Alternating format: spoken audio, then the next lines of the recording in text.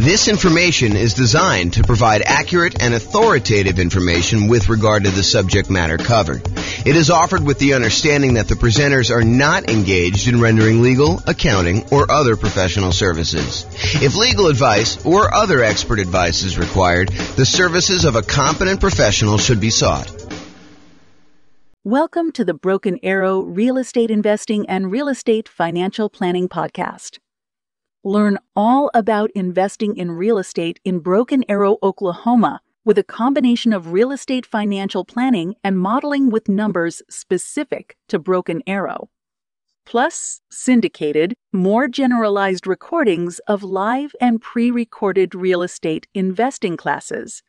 Not all of them specific to Broken Arrow. Be sure to stay tuned after the podcast for a message from our sponsors. So house hacking real estate investing strategy. I'm James Orr. Here are the strategies that we covered a few classes ago. We did a whole class on real estate investing strategies, and I kind of walked you through an overview of all the different strategies in that class. And then my intention was to give you a big picture in 1 2-hour class and then dive deep with both a qualitative deep dive and then also a quantitative deep dive of like how these function toward you achieving financial independence. So you'll see numbers tonight on house hacking and some of the other ones we just did so you can see the comparison. So here is the overview of the strategies. The primary strategies I intend to cover in the classes and the podcast and everything else are these three. The buy and hold, which includes short-term rentals and vacation rentals. The nomad strategies and all the variations like nomad by proxy, nomad with house hacking, which we'll talk a lot about tonight. Nomad to short-term rental, vacation rentals, nomad with lease option exits, and the ultimate real estate agent retirement plan. So all the nomad ones are part of that group. And then house hacking. So the third one, this is the final in the triad or trilogy for the primary strategies that we're going to be focusing on. So those are the three. Then we've got the whole group of these secondary strategies, which there's probably a lot of podcasts or a lot of people that kind of teach this, but it is not the primary focus of what I intend to cover in the podcast and the classes. So I'll tend to focus more on the three primary buy and hold, nomad, and house hacking and the variations of those. But there's other strategies too, which I will teach classes on just to kind of be a completionist. But it is not my intention to constantly be deep diving into this, although who knows, I get distracted. Someone kind of shows me this shiny object and I tend to go down this path where an entire summer becomes the summer of creative financing or something. But at this point in time, I do not intend to have these be a major part of the podcast. So the secondary strategies are the whole creative financing family, owner financing subject to rent to own, lease option, lease purchase, the ultimate strategy, and then anything like quick turning or flipping properties, that kind of strategy, the BRRRR and BRRRR models, which one has an extra R, wholetailing, options and option auction, tax liens, tax deeds, and then partnerships and syndications where there are three different roles for partners. The deal maker / syndicator, the guy who like puts together the partnership, brings in the money partner, brings in the loan partner, finds the deal, manages the whole thing. So that's the deal maker syndicator. Then there's the money partner, the person who brings in usually the money for the down payment and the reserves and holding costs and fixed up costs and all that other stuff. And there could be more than one, or one person can play more than one role as well. And then the loan partner, the person who actually signs for the loan or gets the financing for that. So those are typically the three roles of a partnership. And we'll go into some detail about those. The classes coming up for these, because I've got classes for all of them. I got a creative financing, quick turn, BRRRR, wholesaling, options, option auction, tax liens, tax deeds, and partnerships. Those will largely be in the similar format to what tonight is. So we'll do that. And then the things I'm not covering, I'm not going to cover real estate investment trust. Just go talk to a stockbroker and buy a real estate investment trust. Not going to do a whole class on that. And if people are asking like, well, what about probate? What about short sales? What about foreclosures? What about pre-foreclosures? Those are sort of included as sub kind of characteristics of other strategies. Like a lot of the creative financing stuff, it has to do with pre-foreclosures and to a lesser degree foreclosures. And then a lot of the fix and flip ones are probably foreclosure type properties and stuff like that. So I'm not going to do separate classes on those, at least not right now as part of this series, but that's the thinking right now. Any questions on real estate investing strategies and what we're covering? I'm just like going off tonight. I'm just like in the zone, looking out the window and teaching. So if you guys have questions, let me know. All right, cool. All right, so house hacking. So let me just cover right at the top. There's no slide for this, but I think this comes up a lot when people hear me talk about nomad or they talk about house hacking. Nomad and house hacking are different. So nomad, if you remember, is sequentially buying owner-occupant properties. You buy a property as an owner-occupant, you move in, you live there for a year or more, but you have to live there usually for at least a year because that's the agreement you have with the lender. So you move in, you live there for a year. Then at the end of the year, you convert that property to a rental and you move into the next property, and you repeat that process until you acquire as many rentals as you want. There's technically no limit for the loan except for your ability to qualify. So it's not like you can get 10 and then you're done. If you're doing conventional financing as an owner occupant, you can do 11, 12, 13, 14, 15. Where if you're doing regular non-owner occupant, you usually get cut off at 10. So there usually is a hard limit. And that limit has changed over the years. It wasn't always 10. It's currently 10 right now. And who knows what the lending policy will change in the future. It might get more lax. It might get more strict. You never know. So the difference between nomad and house hacking. So nomad, you're buying property sequentially. You're buying them as an owner occupant, moving in, converting them to a rental, and you're just repeating that process. House hacking, on the other hand, is where you make use of a property that you're already living in. You're either buying a duplex and renting out one half, you're buying a triplex and renting out the other 2 units, or you're buying a fourplex and you're renting out the other 3 units, or you're buying a property and you're renting out the rooms, or you're renting out the garage, or you're parking an RV and you're either living in the RV and renting out the house, or you're renting out the RV as an Airbnb or something like that. The idea, though, is you've got an existing owner-occupant property and you're making use of getting income from the property that you're living in. So house hacking really is a strategy for people to get income from properties that they're living in. You can combine nomad and house hacking. You can buy a house as an owner-occupant, move in with the intention of moving out in a year, converting that one to a rental. And while you're there, you can have roommates for the property that you're living in. So you can almost use the roommates as a way for you to save up your down payment to buy the next property. It's one way to think about it. Okay. So house hacking is similar in many ways to nomad because you're doing owner-occupant properties. And so all the financing and a lot of the risk profile is very similar. Most house hackers are trying to reduce, or in some really ideal cases, completely eliminate their housing expense. With Kevin, you said you're doing house hacking right now. Are you able to get to offset your housing costs completely?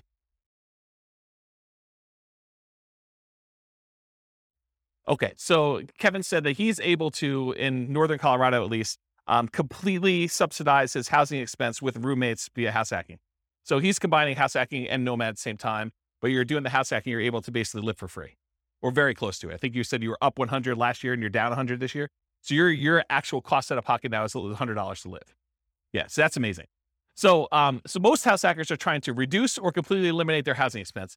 Mathematically, though, if you really step back and you think about it, you just kind of think about like this whole thing as a big black box with numbers in and numbers out. House hacking looks almost identical to getting a side hustle, right? You could, instead of renting out a room for $700, you could just get a side hustle for $700. It looks the same. And then you don't have someone living in your house. But the nice thing about house hacking is if you've got extra space in your house and you're willing to put up with a lot of the inconveniences of having people there, there's some pluses, but I think a lot of people think that there's some inconveniences with it. But if you're willing to do that, you don't have to go get the side hustle and do the extra work. So you don't have to go out and put in hours in order to trade for that. And you can actually get some extra income from doing it. So when we do the modeling, though, in the Real Estate Financial Planner software, I model it like a side hustle. So all I basically say is during the period that you're house hacking, you tell me I got 1 roommate, 2 roommates, 3 roommates, whatever it is. And I take the roommate rate and I say you've got an extra income source. So it's an extra job in there that brings in whatever it is, $650 a month or $1,300 a month. And so mathematically, it just appears as though you have extra income on the owner-occupant property. You've got all your normal expenses on the property you have, but then you're getting a rebate on that from the extra income source. Does that make sense? Okay. Let's see. So usually house hackers, by trying to reduce or completely eliminate their housing expense, it allows them to, one of two things. Number one, it allows them to afford a more expensive asset than they might otherwise can or want to support. So it could be, they buy a duplex, which is more expensive than they normally want to buy as a house. But because they're house hacking one of the units, they can afford to do that. And the big benefit of doing it that way is instead of buying whatever the prices of houses are in your market, $400,000 single family home, maybe you go buy a $700,000 duplex where you're going to rent out one half of it and your rent from the other unit helps to support it so that for you, it looks like you're buying less than a $700,000 property because maybe you couldn't qualify without that rent coming in from that one half. Or you go buy a fourplex, which is almost 4 times as much. So then you have this larger asset base that's being paid down with debt and it's appreciating if your market's going up. And so you're getting the benefit of owning a larger asset when you do it that way. So that's one of the reasons why someone might do it. Or they can get the rent coming in from their property. Like let's say you're renting out a couple bedrooms, you could take that extra income and instead of buying a larger house than you can afford, Now you can take that extra income and you can use it to invest in something else. You could use it to save up for a down payment on the next property you're going to buy, or you could use it to buy stocks or bonds or commodities or Dogecoin or whatever you want to do in order to take that extra money and invest in something. All right, did I cover everything I had on there? Oh, I do need to say this. So just because house hacking does allow you to buy these larger assets like a fourplex or something, you still need to qualify for the loan. So you can't just go out there and say, oh, I'm going to go buy a $5 million house and try to rent out the rooms. You need to qualify for the $5 million house to do that. And the benefit of doing like a duplex, triplex, or fourplex is that most of those are going to come where they're rented, or at least they've got the likelihood that you're going to get rent on them. And those rents could be used to help you qualify for the property when you're doing your acquisition. It is much harder to qualify with the roommate thing. Although if you have roommates that you are in your current property, your lender will oftentimes allow you, if you're going to take those roommates with you, to continue to use those as part of your qualification process. So be aware that that is also a possibility too. Okay. Any questions on this? We good? All right, cool. Exceptions. So tonight I'm going to go over a whole bunch of things in your handouts. You guys got this real estate investing strategy profile thing. So you'll be using this to kind of characterize the house hacking strategy. And you may be saying, James, you described this thing as whatever it is, but really, can't you do this? And the answer is yes. There's lots of exceptions to what I'm going to say. I tried to use the most general case, but there are lots of ways you could say, but can't you sort of do it this way? Yes, you probably could. It may be unusual, and so I'll try to stick to what's most common, but there are exceptions to a lot of these things. So beware, just because you don't think there's a chance that X can happen doesn't mean it won't happen. My intention with tonight's class is that this is a starting point to give you a lot of background information about how the strategy works and how I think about it, but really do your own research to verify everything I said. You should not rely on me. Okay? Any questions on this? Sweet. All right, so house hacking variations. Let's just kind of start going down what we're going to be covering tonight. So there's traditional house hacking. When you have traditional house hacking, you typically go buy a house, single family home as an example, and you're usually going to put 0% down if you're going to get a VA loan. And VA loans allow you to buy single family homes, duplexes, triplexes, or fourplexes. They require that you be a veteran.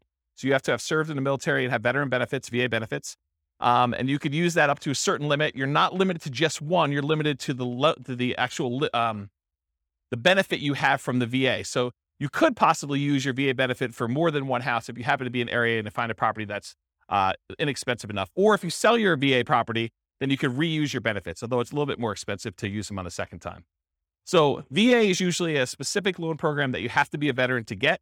It's a nothing down loan program. Instead of having PMI, private mortgage insurance, which private mortgage insurance is an insurance that the lender requires you get when they make you a loan where you put less than 20% down, it protects them in case you default. So they basically said, hey, listen, if I'm going to let you put 5% down on a property, then I want to make sure that you pay a third party insurance in case you default as the buyer on the property. I want to be protected. Okay. So in those cases, PMI protects the lender. With VA though, there is no actual PMI with VA. Instead, they charge an upfront funding fee.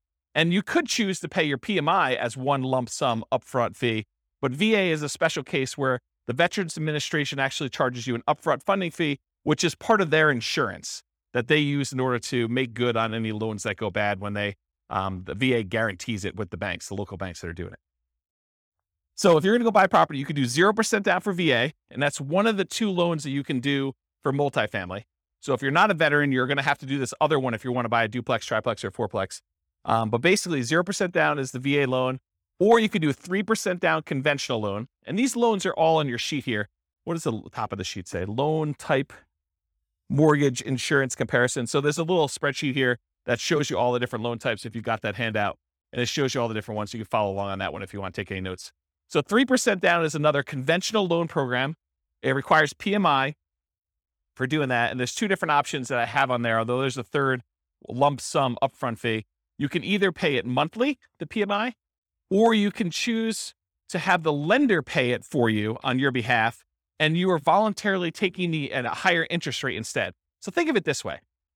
You guys know that if you wanted to go get a loan, you could tell the lender, hey, listen, what are the rates today? And they tell you 5.5%. You say, well, what if I wanted to pay you? Could I buy down my interest rate? And they say, yeah, you could pay us 2 points, whatever 2 points are in the loan, and we will allow you to have 5.375 instead of 5.5. So you could buy down the interest rate like that. Well, what most people don't realize is it works in the other direction too. You could say to the lender, look, interest rates right now, if I'm not paying any points, is 5.5. What if you actually raise the rate voluntarily to 5.625, take a voluntarily higher interest rate on the loan? The lender would then give you a credit back, which could then cover some of your closing costs. Not your down payment. You always need to have that 5% down or 3% down or 3.5% down, that you can never get rid of the down payment portion of it. But some of your closing costs, the lender can contribute. So it could pay things like title insurance or your prepaids on, your insurance or things of that nature. So it can pay some of those things in advance as part of your prepaids, as part of the closing costs. So you effectively end up coming to closing with less money by voluntarily taking a higher interest rate, which means your payment's going to be higher. Okay, so that's one option. Okay, so getting back to this, so there's usually different down payments. 3% down is one of the conventional loans. There's really 3 types of ways to pay PMI: lump sum upfront, which I don't have on that sheet. There's lender paid, and I show you the difference of the interest rates between lender paid, or you can pay it monthly. And you can do that until usually the loan gets to an 80% loan to value. And then at that point, it usually drops off, except with FHA. FHA, the PMI never drops off. Okay. So the next loan is that 3.5% FHA. So 3.5 FHA financing. There is both an upfront fee and also monthly PMI for FHA, and the PMI on FHA never goes away. So it's there for the life of the loan. Not even when you get down below 80% loan to value, the PMI doesn't go away at all.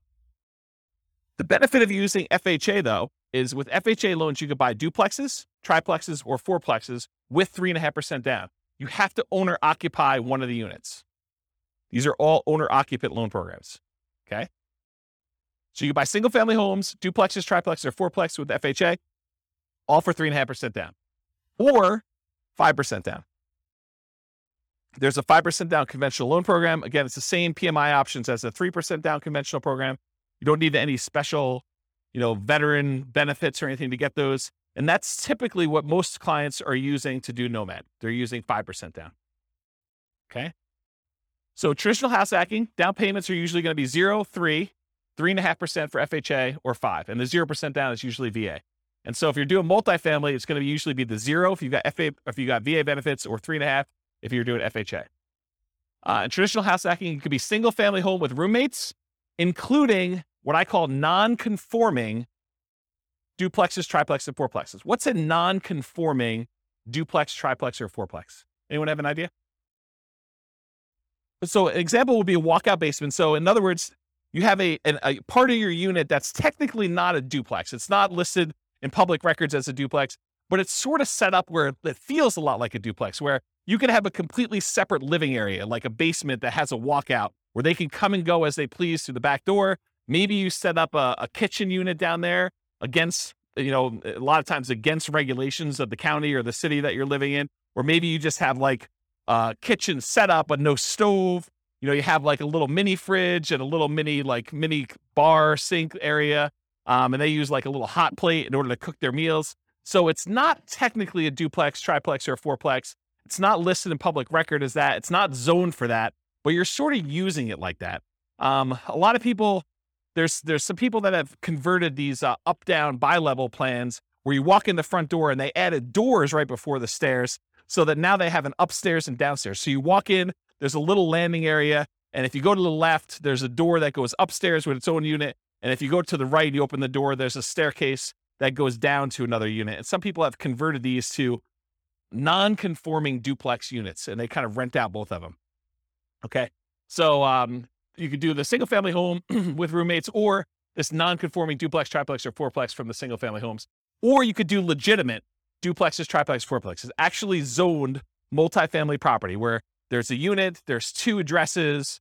It's zoned that way in public records. Like there's 2 different utilities, 2 different electrical boxes, 2 different water lines going, and so on. There's also slight variations on these, like additional dwelling units, where you have a single family home with its own like mother-in-law suite or a multi-generational property. There's a whole builder now that's kind of catering to this group. They've got a whole bunch of new construction properties where they have 2 front doors, and one of them is like an intergenerational suite. There's a door that you can close between the units so they still connect, but they're technically 2 separate units. They have 2 kitchens, 2 sets of living areas, 2 bathrooms, all that stuff. So it's like a duplex, but it's still technically a single family home, which is an interesting product. So if you have a single family home, or even a duplex, triplex, or fourplex, you could rent out rooms in your unit, in like your actual side of the duplex. You could rent out rooms in addition.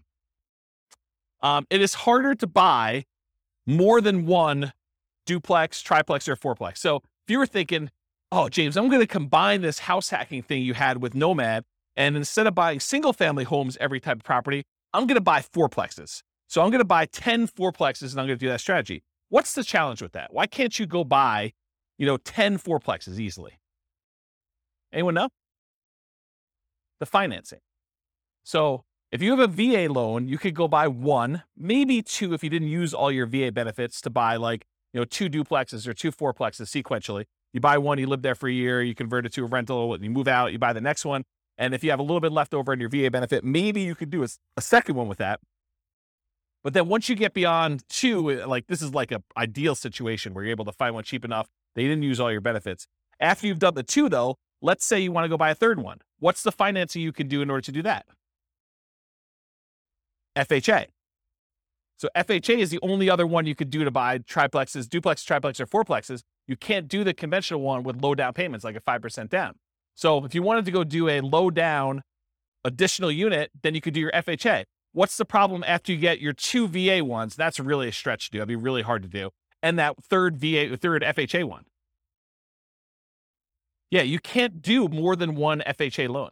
There's some really weird exceptions. Like if you move more than 100 miles away, or, you had one and you inherited one from your parents because they died and you kind of took over the loan or whatever it is, but they don't usually want to give you 2 FHA loans. There's some really rare exceptions, but for the most part, it's going to be very, very difficult for you to be able to do 2 FHA loans. So it's going to be really hard for you to buy that 4th duplex, triplex, or fourplex if you're trying to do this in series without putting a lot more down.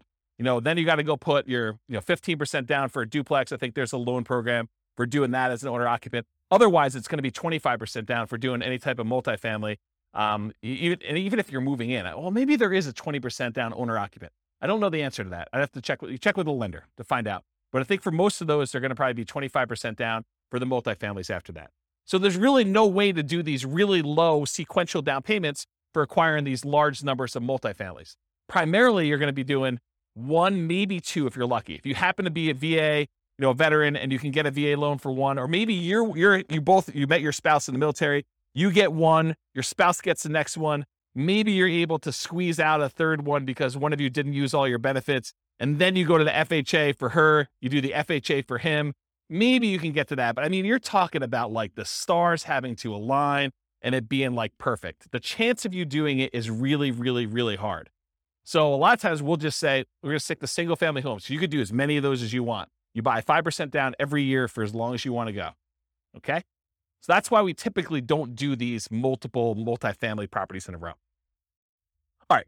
So that brings us to our next variation of house hacking, Nomad with house hacking. This is just combining that idea of having roommates or buying a duplex and then sequentially buying a new property every year. And in most cases, it's going to be a single family home. And I think we just covered why, right? So you're going to be doing single family homes, Nomad with house hacking.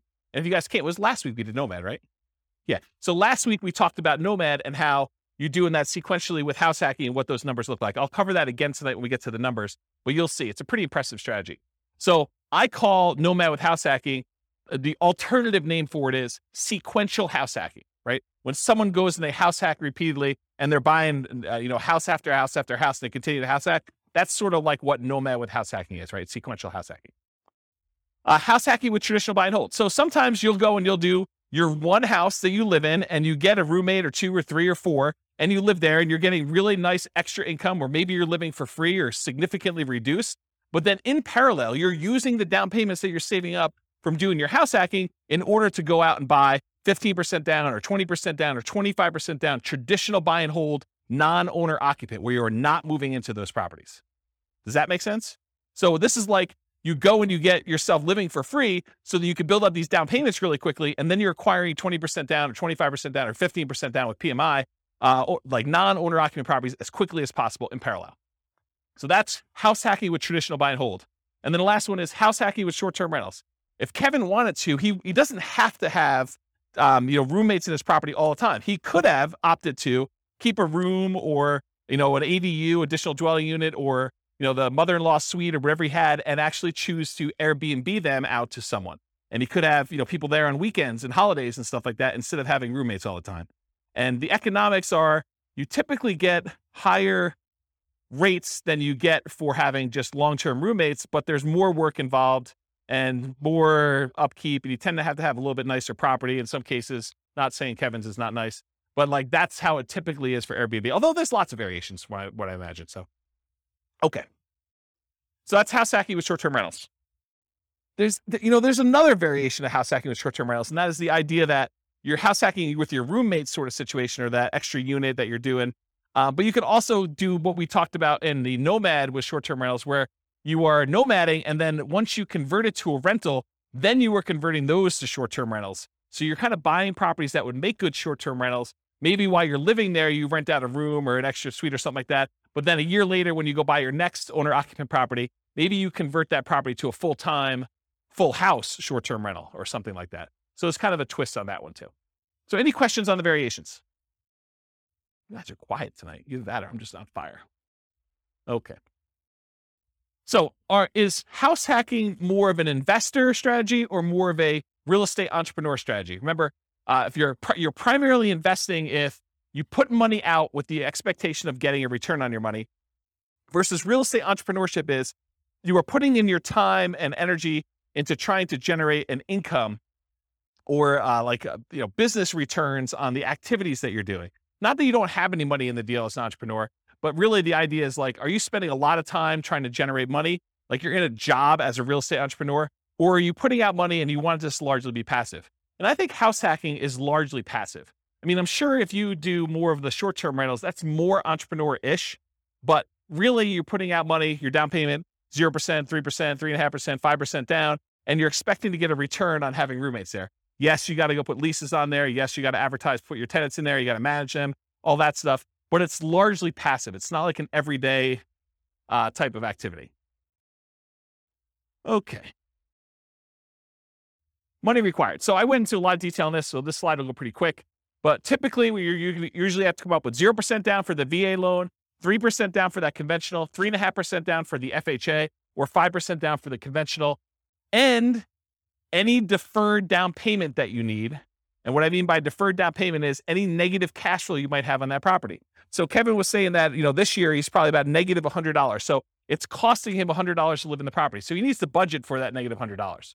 He needs to budget for the $100 it's costing him to live, which for most people is not as bad as having a budget for the full, $2,000 or $2,500 a month or whatever you're paying for on your regular mortgage if you weren't house hacking.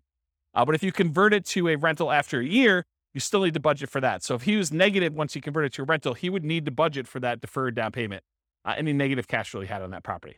And really, the way to think about this deferred down payment is, if Kevin went and he put 20% down on this property, would it be negative? Probably not. But he bought it as an owner occupant, probably put 5% down is my guess. And now he's trying to support, 3 roommates or however many he has in this property so that he's not negative on the property.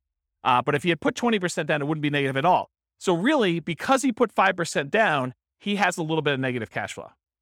And so you can think about it as he didn't put 20% down, which is probably, $80,000 or so. My guess is probably $400,000 property. Instead, he put $20,000 down. So instead of putting $60,000 down, he has negative $100 a month. Would you rather have negative $100 a month in cash flow or put $60,000 more down when you buy the property? Because that's really the choice he made, right? Because if you put the $60,000 down, it wouldn't be negative. So it's really a deferred down payment. He's paying that $100 a month over time until rents go up enough where he no longer has negative cash flow, which is going to be a lot less than $100 a month until it gets to $60,000. He's going to come out ahead on that deal. Make sense? Okay. And then additionally to that, you need reserves. Even when you're house hacking, you should have reserves set aside. You should have money set aside in case you can't get your house hacking tenants or they lose their job with COVID. and they can't pay you, or you have repairs on the property, or something happens where you need money for something that has come up, something unexpected. So you should not be doing these strategies without reserves at all. So really, you're going to need your down payment, any deferred down payment you had, that negative cash flow, and then also reserves in that property. And then you might also see, although less frequently, any extra money to prepare the house for short-term rentals or repairs. So I have another client of mine who, one of their strategies is they like to furnish their property really, really nice to get premium roommate rent. And so there's an extra cost to going out and buying really nice couches and the big screen TV on the wall, and probably doing upgraded flooring and, the things of that nature in order to get the house prepared. So you might have extra expenses in order to get your house prepared for that. Some other clients of mine are obviously not doing, pimping out their house in order to make sure that they can get primo rent for that. They're just having any old roommate rent a clean room, clean, neat house where everything's functional, but they're not having to make sure it's super, super nice. Okay. And then in some rare cases, you probably will put more down, or you may buy the house cash. So you can do house hacking where you don't get these low down financing. It's not a requirement of the house hacking strategy that you buy it with little or nothing down. But in most cases, most of the people that I know doing it are trying to minimize how much they have into the deal, and they're buying properties with 5% down, and then they're usually doing it sequentially where they're buying more than one. Any questions on this? So credit required, the same as Nomad. You're buying owner-occupant properties. So really, it's most common to qualify for those traditional owner-occupant financing things, that conventional financing, the FHA, the VA loans. You must move into the property or you're committing loan fraud. You cannot fix my strategy and tell the lender, yes, wink, wink, I'm going to move into the property, but give me the owner-occupant rate, the 3.5% down rate or the 5% down rate. But technically, I'm not going to move in. I'm going to say I'm going to move in because that's my intention. The lender will say you have to intend to move in, right? That's what they'll tell you. And then you'll be like, well, I intend to move in until I close, and then I'm not going to move in. But I intended to this whole time. Yeah, that's loan fraud. And you'll go to prison for that. So it's not worth it to try to sneak in system. Listen, the lender is willing to partner with you and loan you 95% of the purchase price to do this strategy over and over again. Why would you want to screw your partner like that? Right? I mean, he basically said to you, or the lender basically says to you, hey, I'll loan you up to 100% for VA loans, 95% if we're doing 5% now conventional, and I'll do it for you 10 times in a row. But you're like, no. I want to screw you on the first deal. I'm going to tell you I'm going to move in, then I'm not going to do it. Yeah, that's not a good idea, guys. That's just not a good strategy. All right, so the reason why you have to move in is because you sign a piece of paper, an agreement with the lender at your closing that says you are required to move in, usually within 60 days, and you have to stay there for a year, at least a year. Okay. Now, can you, with extenuating circumstances, do it shorter than a year? Sure. Yeah. If you happen to be living in a property, then you get married 6 months into it, or you lose your job and you got to relocate, or you get a job transfer. Sure. You can move out before a year. That's not what we're talking about here. What we're talking about is violating the spirit of the agreement where you say, wink, wink, I'm moving in, and then you don't move in. And in case you're wondering, James, but how will they find out? I mean, come on. I mean, they're not going to come around and knock on the door and check to see if I live there, are they? Yes, they will. At 6 a.m., according to one person in the room. So yes, they do come and they verify that you are living in the property. They spot check it. It's not like every single one's going to do it, but they will do that. Okay. So typical credit score needed for doing these loans, it's all on that worksheet I gave you, the loan one. There's a list for credit score, minimum credit score in there. The typical credit score for most of these programs is 620. There are some exceptions, maybe down to 580, FHA and VA. Better credit often will get you a better interest rate, although I don't think FHA varies based on credit score, and lower your private mortgage insurance. So with the exception of FHA, I think both the conventional loans, your rates can get better depending on what your credit score is, and your PMI payment will also get better. It'll be less if you have better credit score. Okay. So it helps to have a higher credit score. It's something for you to work on and strive for. Less common situations, if you're buying without a loan, a credit score is not required. So if you're paying all cash, it doesn't matter. But in most cases, you're going to need a credit score in order to do this. And realize that credit score requirements can change over time. So do check with your lender. Don't come to them and say, but James told me in class that I could do this with 620. you're required to give me that loan. No, that's not how this works. The lender will tell you what is required to do your loan, and then that's the rule you need to kind of do with. It doesn't matter what I say. Okay? Any questions on that? Sweet. All right, so here are the Fannie Mae regulations for qualifying for a loan and how they look at rents on your owner-occupant property. So I'm going to read this to you, and then I highlighted in red the section that talks about how they deal with house hacking. So the title of the section is Treatment of the Income or Loss. The amount of monthly qualifying rental income or loss that is considered as part of the borrower's total monthly income or loss, and its treatment in the calculation of the borrower's total debt-to-income ratio varies depending on whether the borrower occupies the rental property as his or her primary residence. Principal residence, what it says, okay? And then here's a section that applies. There's another section which is when you are not talking about your primary, which I will not read, but since it's a class on house hacking, I do want to read this section to you as to how they qualify you for the loan. So if the rental income relates to the borrower's principal residence, and then there's 2 bullet points. Bullet point number 1, the monthly qualifying rental income, as defined above, it's before this section, must be added to the borrower's total monthly income. So if you have positive income coming in from this property, they add it to how much you make. The income is not netted against the principal, interest, taxes, insurance, and HOA of the property. That's what it says on there. The full amount of the mortgage payment, principal, interest, tax, insurance, HOA, must be included in the borrower's total monthly obligations when calculating the debt-to-income ratio. So what they basically said is any rent you get on the property counts as income to you. It's like what I just told you, where it's like a job. It's like a side hustle. So if you're getting $650 a month from a roommate, it assumes that you're making $650 a month extra as income. And then you still have to have the full principal, interest, taxes, insurance, and HOA that you qualify for as a obligation, as a debt that you're qualifying for when you do the debt to income. So how many people, don't raise your hands, how many people think it's a good idea that when you get a roommate, one of the benefits is they could slip you cash under the table and you don't pay taxes on it? Is that like a good idea? No, it is not a good idea, okay? You want to report it on your tax return. You want to show a history of getting roommate rent so that when you go qualify for the loan, it just shows up on your tax return, and then your lender can use it to qualify you. You don't want to go and think short term and think, oh, I'm going to save myself a couple dollars and I'm going to not pay taxes on this income I got from my tenant. No. You want to pay taxes on it, and you want to get the depreciation benefit of having a roommate there so you can depreciate part of the property anyway. So that was a pause for beverage. Okay. So any questions on these guidelines? Cool. So skills required. So what are the skills you need in order to do house hacking? You need to be able to analyze deals, which we'll talk about here in a second, but use that the world's greatest real estate deal analysis spreadsheet in order to do the deal analysis. You need to be able to find deals that would work for house hacking. You know, what we might call cash flowing deals, although the kind of criteria you have if you're going to use it exclusively as like a roommate place or exclusively as a duplex, triplex, fourplex, and you're going to plan on living in one of the units forever is a little bit different than the criteria you might use as if you were thinking you're going to nomad out of this thing in a year and you wanted to convert it as a rental, right? So you need to find cash flowing deals or whatever the equivalent of that type of deal that makes sense for you as a house hacker.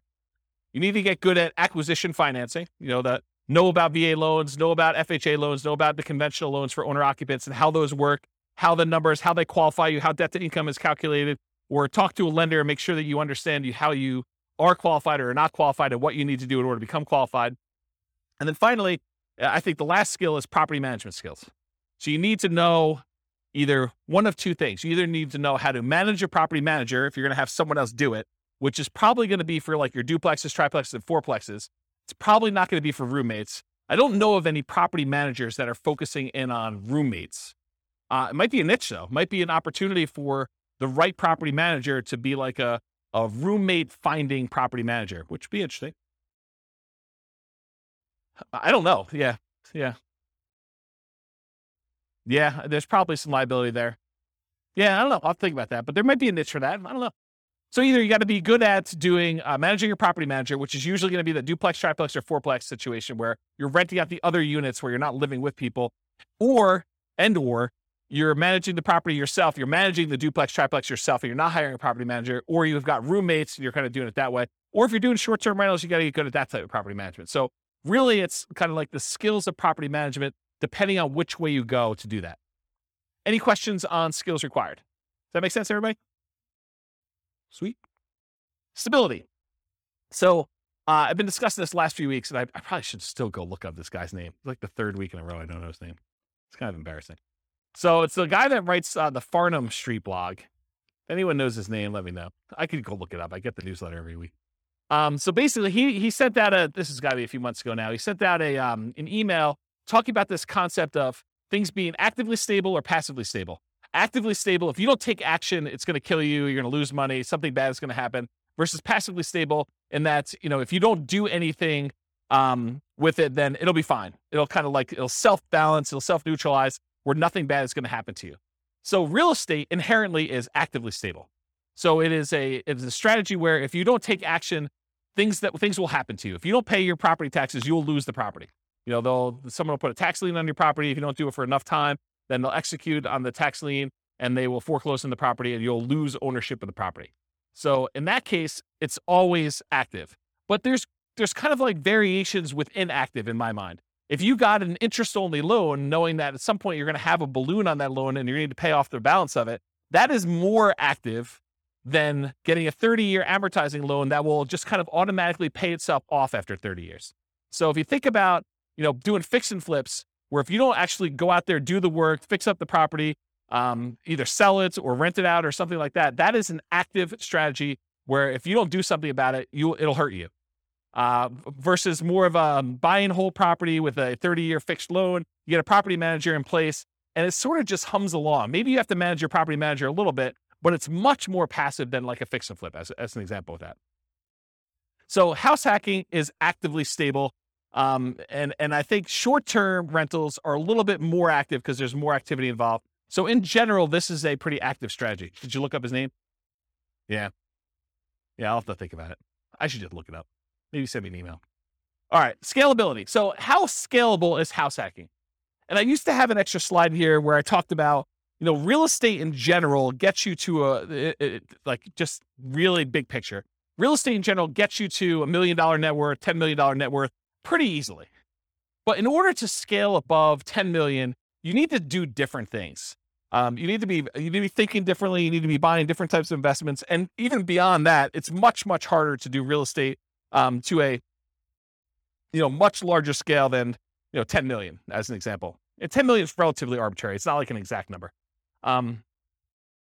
So how scalable is house hacking? Is it something that's going to get you to 10 million? And the answer is probably not, right? I think house hacking could get you to that kind of 1 million to maybe pushing 10 million if you're doing more sequential stuff. But house hacking just one property where you get roommates, that's really not going to get you to these big numbers. So it's not super scalable in that way, unless you're starting to kind of combine it with some type of sequential buying, like a nomad strategy where you're buying one every year and you're trying to do that. And then maybe you're converting those, you're kind of selling them off after a period of time and converting that into larger multifamily properties. And you're really leveraging up as you go. That's more of a scalable strategy. So house hacking is often limited to one per new property per year. And as soon as you're repeating the process as a nomad with house hacking, I think I talked about that, like if you're going to do that. And then from that perspective, it's hard to scale because you're only able to do one a year. If you had an unlimited amount of money and you were buying properties where you're not moving in, you could buy 10 a year. But with house hacking, you got to buy one per year. And that's one of the reasons it's not super scalable. It could increase speed with short-term rentals where you could buy a second home with 10% down in parallel every year. You could also do it where you're buying traditional 15% down, non-owner occupant, 20% down, or 25% down, non-owner occupant in parallel as well. But from another perspective, it actually is more scalable because it requires less down payment. Instead of having to come up with 20% down, you can come up with 5% down. So from a down payment perspective, it seems like it actually encourages scalability because you can acquire more properties with less down payment. So in that way, it's more scalable. But in general, I think it's one of the slower strategies at first, although it does help you also build up down payment. So I don't know, there's that to be said. Any questions on scalability? Cool. Risk exposure. So overall, I think house hacking is medium risk, is considered a medium risk type of investment. And for the last 3 classes or so, buy and hold, Nomad, and house hacking, I've told you that all three of those are pretty much medium risk. So you're like, is everything medium risk? No. And we're going to find out. There are other strategies we're going to cover in future classes that I think are different risk levels. But for the last three, they all kind of have very similar characteristics because they all include these risks. Although house hacking and Nomad probably have an additional risk, which is this first one, amplified returns. When you put a little amount down, the returns you get are amplified. If you have $100 a month cash flow and you only put $0 down, that seems like an infinite return, although it's really, really hard to get an actual infinite return without reserves and other stuff like that. So, but the idea is that you have amplified returns. So a positive $100 seems like an infinitely positive return. But if you have negative $50, that is also negatively infinite. So it's amplified in those directions depending on what you do. Whereas if you put 20% down or 25% down and you have a slight increase or slight decrease in rent, or you have a repair, because you have so much more invested, those returns get muted. They get softened a lot more. And so they're not as radical in either direction. So it can go both ways for these amplified returns from the small down payments. In addition, another risk is the increased likelihood of negative cash flow or deferred down payments with these small down payments you're making. So by putting 0% down or 5% down, you have a much greater probability of having some negative cash flow on a property or deferred down payment. If you had put 20% down or 25% down, the chance of you having negative cash flow would be much, much lower. Okay. You could have the risk of your price declining during ownership. Property values do not go up, even though Kevin says they always go up.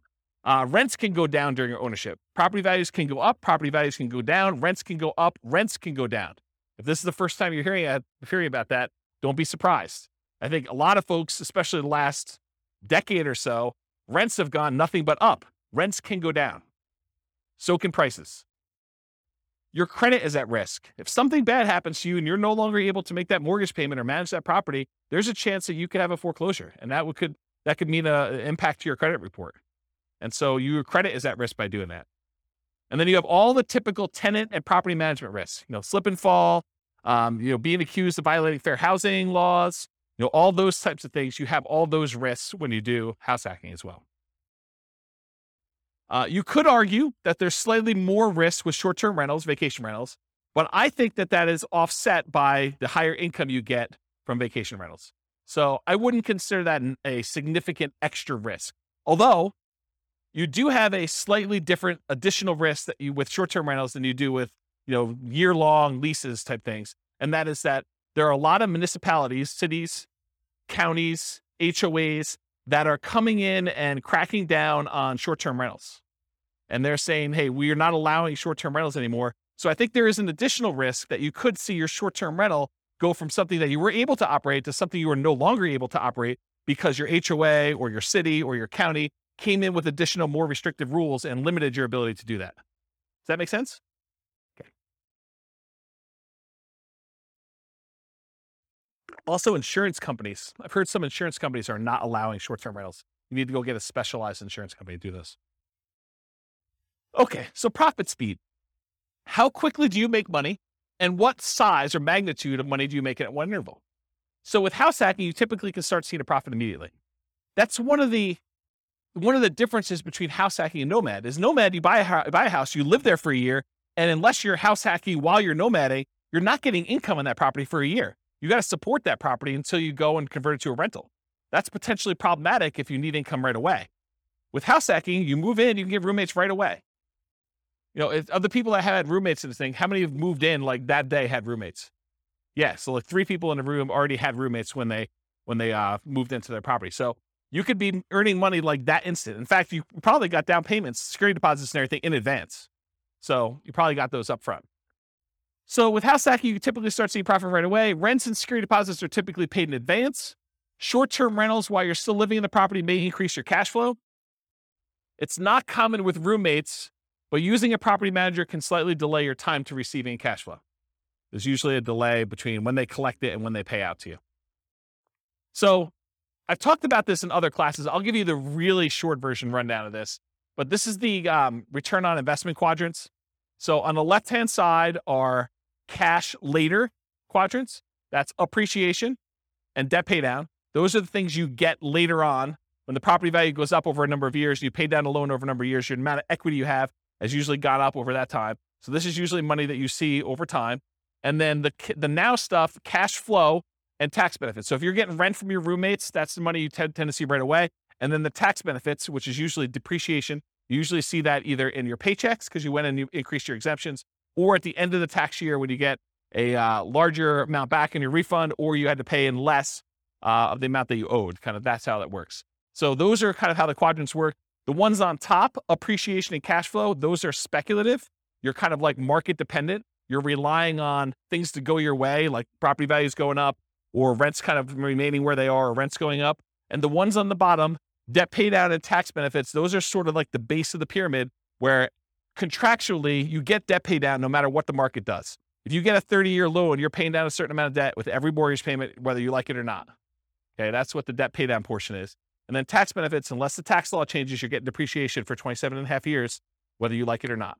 Okay, so those are the two kind of like baseline ones that are not market dependent. They're less speculative.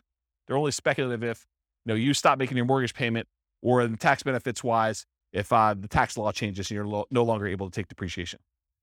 Okay, so we talked about that. Any questions on profit speed and profit size?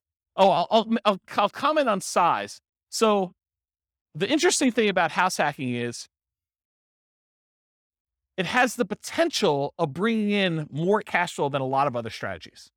Because if you think about renting something by the room, that is one of the strategies listed on how to improve cash flow. It tends to be a higher cash flowing thing. Like if Kevin were to move out of this property and he were to actually charge rent for his position there, he probably could get more rent than if he just converted it to a regular straight up year-long lease. He'd have 5 different roommates or however many he has. I don't know exactly how many he has, but he might have 5 different roommates in there. One that was his position before, and these 4 other ones are all renting rooms, and he's collecting a much higher dollar amount. So from a perspective of like magnitude, the cash flow quadrant in this kind of like return on investment quadrant thing here would be typically larger than it would be in other strategies, more so than a lot of other strategies. Maybe not short-term rentals. Maybe short-term rentals is a little bit higher. But then otherwise, appreciation and debt pay down are the same. From a return on investment standpoint, they get larger because your down payment is smaller. And then the tax benefits are going to be fixed no matter what strategy you're doing. Although if you're putting less down from a return on investment characteristic, that tends to be a little bit higher because you're putting a smaller amount down and the amount you're getting is fixed. It's based on the price of the property. Any questions on profit speed? All right, cool. Finding deals. How do you find house hacks? How do you go find a duplex or triplex or fourplex or, a room with, a house with additional dwelling unit or mother-in-law quarter? How do you find those? Patience. Yeah, they are harder to find around here. That's true. Although Greeley's got a lot of duplex, triplex, fourplex. Not as much Fort Collins or Loveland. So the most common methods for finding these, multiple listing service, that's where the overwhelming majority of them are going to show up. In addition to that, you could do for sale by owner. And for sale by owner really breaks down into 2 groups. There's the actively marketed for sale by owners that are going out there, they're listing their property on Zillow, they're putting a yard sign up, they're doing things in order to encourage people to find their property. And then you've got all the hidden for sale by owners. And those you got to find by doing marketing. These are the people that maybe they don't know they're going to sell, or maybe they haven't told anyone they're going to sell, but they want to sell, or they'd be open to selling. Okay. And so those are all the hidden ones. You usually find those by either marketing or networking. In addition to that, can you go find, the rogue duplex or single family home with a mother-in-law suite or something like that from a wholesaler? Can you do that? Yeah, I think that comes up, but I think that's more of a secondary, more unusual strategy for you to find these types of properties. Any questions on finding house hack deals? We got one more slide on finding stuff. So when you're looking inside the MLS, you could definitely set up searches for show me all the duplexes, show me all the triplexes, show me all the fourplexes. That's pretty easy. But then there's a bunch of keywords that I think will be helpful for you if you're searching to try to find house hacking type properties. So additional search terms might include mother-in-law, in-law, or suite. And I would spell suite correctly, S-U-I-T-E. I would also spell it wrong because not all real estate agents can spell. Okay? So I would put it in there as both the correct spelling and the incorrect spelling so that you catch the ones that they don't know how to spell. I'm picking on myself. I'm a real estate agent too. So I think you search for words like that. You could also search for the term separate entrance, because I think that would also be a key. And you're going to do these searches and there are going to be false positives that come up, right? You're going to be like, It'll say something like, stay away from the mother-in-law with this amazing spacious house in the mountains, right? And so it has nothing to do with the mother-in-law suite. They just happen to use the mother-in-law, and that's not really a property you necessarily want to use as a house hack. But I think doing these search terms will give you enough positives that it's worth putting them in and doing a search for. So mother-in-law, in-law, suite, those three terms. Separate entrance is another one. Kitchens, plural. If you do a regular search for kitchen, it's not going to help you. But kitchens, that usually implies that there's more than one, and that usually is a sign of a property that could be a good house hack for you. ADU stands for accessory dwelling unit or additional dwelling unit. The term accessory dwelling unit or multi-generation or multi-generational, those terms could help. Basement apartment, another term to search for. Garage apartment, maybe even just apartment. Cottage, compound, pool house, boat house, maybe wet bar. If you're looking for ones where you can actually park an RV and you have your RV where you live in, or you rent that out as a different Airbnb thing, maybe do a search for RV. Airbnb, VRBO, vacation rental, short-term rental, STR, which is abbreviation for short-term rental. A lot of times there's limited in space, and so some people will use abbreviation for that. House hack, just do a search term for that. And I would probably do that with space and without a space, because I think some people think it's one word. Roommate, also roommate with a space, without a space. Non-conforming, for example, non-conforming duplex. I wouldn't recommend violating any rules to rent these, but if you're willing to, or if it's something you're willing to go and do the correct paperwork in order to get it converted to conforming, then you might want to consider that. But you guys do realize if you go buy a non-conforming duplex, a single family home that's really set up as two different units, that the county can come and say, or the city can come and say, hey, you can't do that.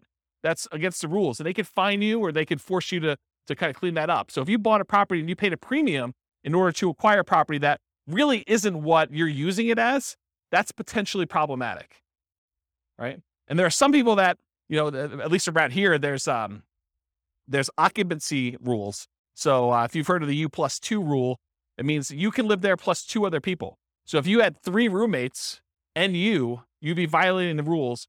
And at least around here, the rules are pretty stiff. I think the penalty for violating the U+2 in the city of Fort Collins is $1,000 per day per person. Yeah. So if you're violating with 2 extra people, it's $2,000 per day. It's pretty gnarly.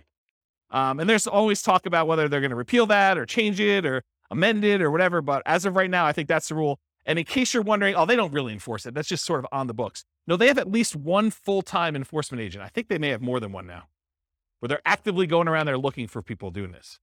And if you have a neighbor, if you got 4 roommates, you got 4 cars, and you accidentally park too close to the one neighbor's house, they'll just call the city. So you don't want to do that. And they're so serious about it, at least around here, they will make you sign a form when you buy the property and when you sell the property that you acknowledge that rule.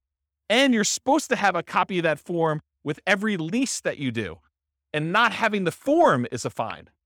So if you do a lease in the city of Fort Collins and you don't have that form, then you're violating it. And if they find out, they can charge you a fine for not having the form that says there's a U+2 law and that you agree to abide by it, for not having that if you don't sign a lease with it. Okay?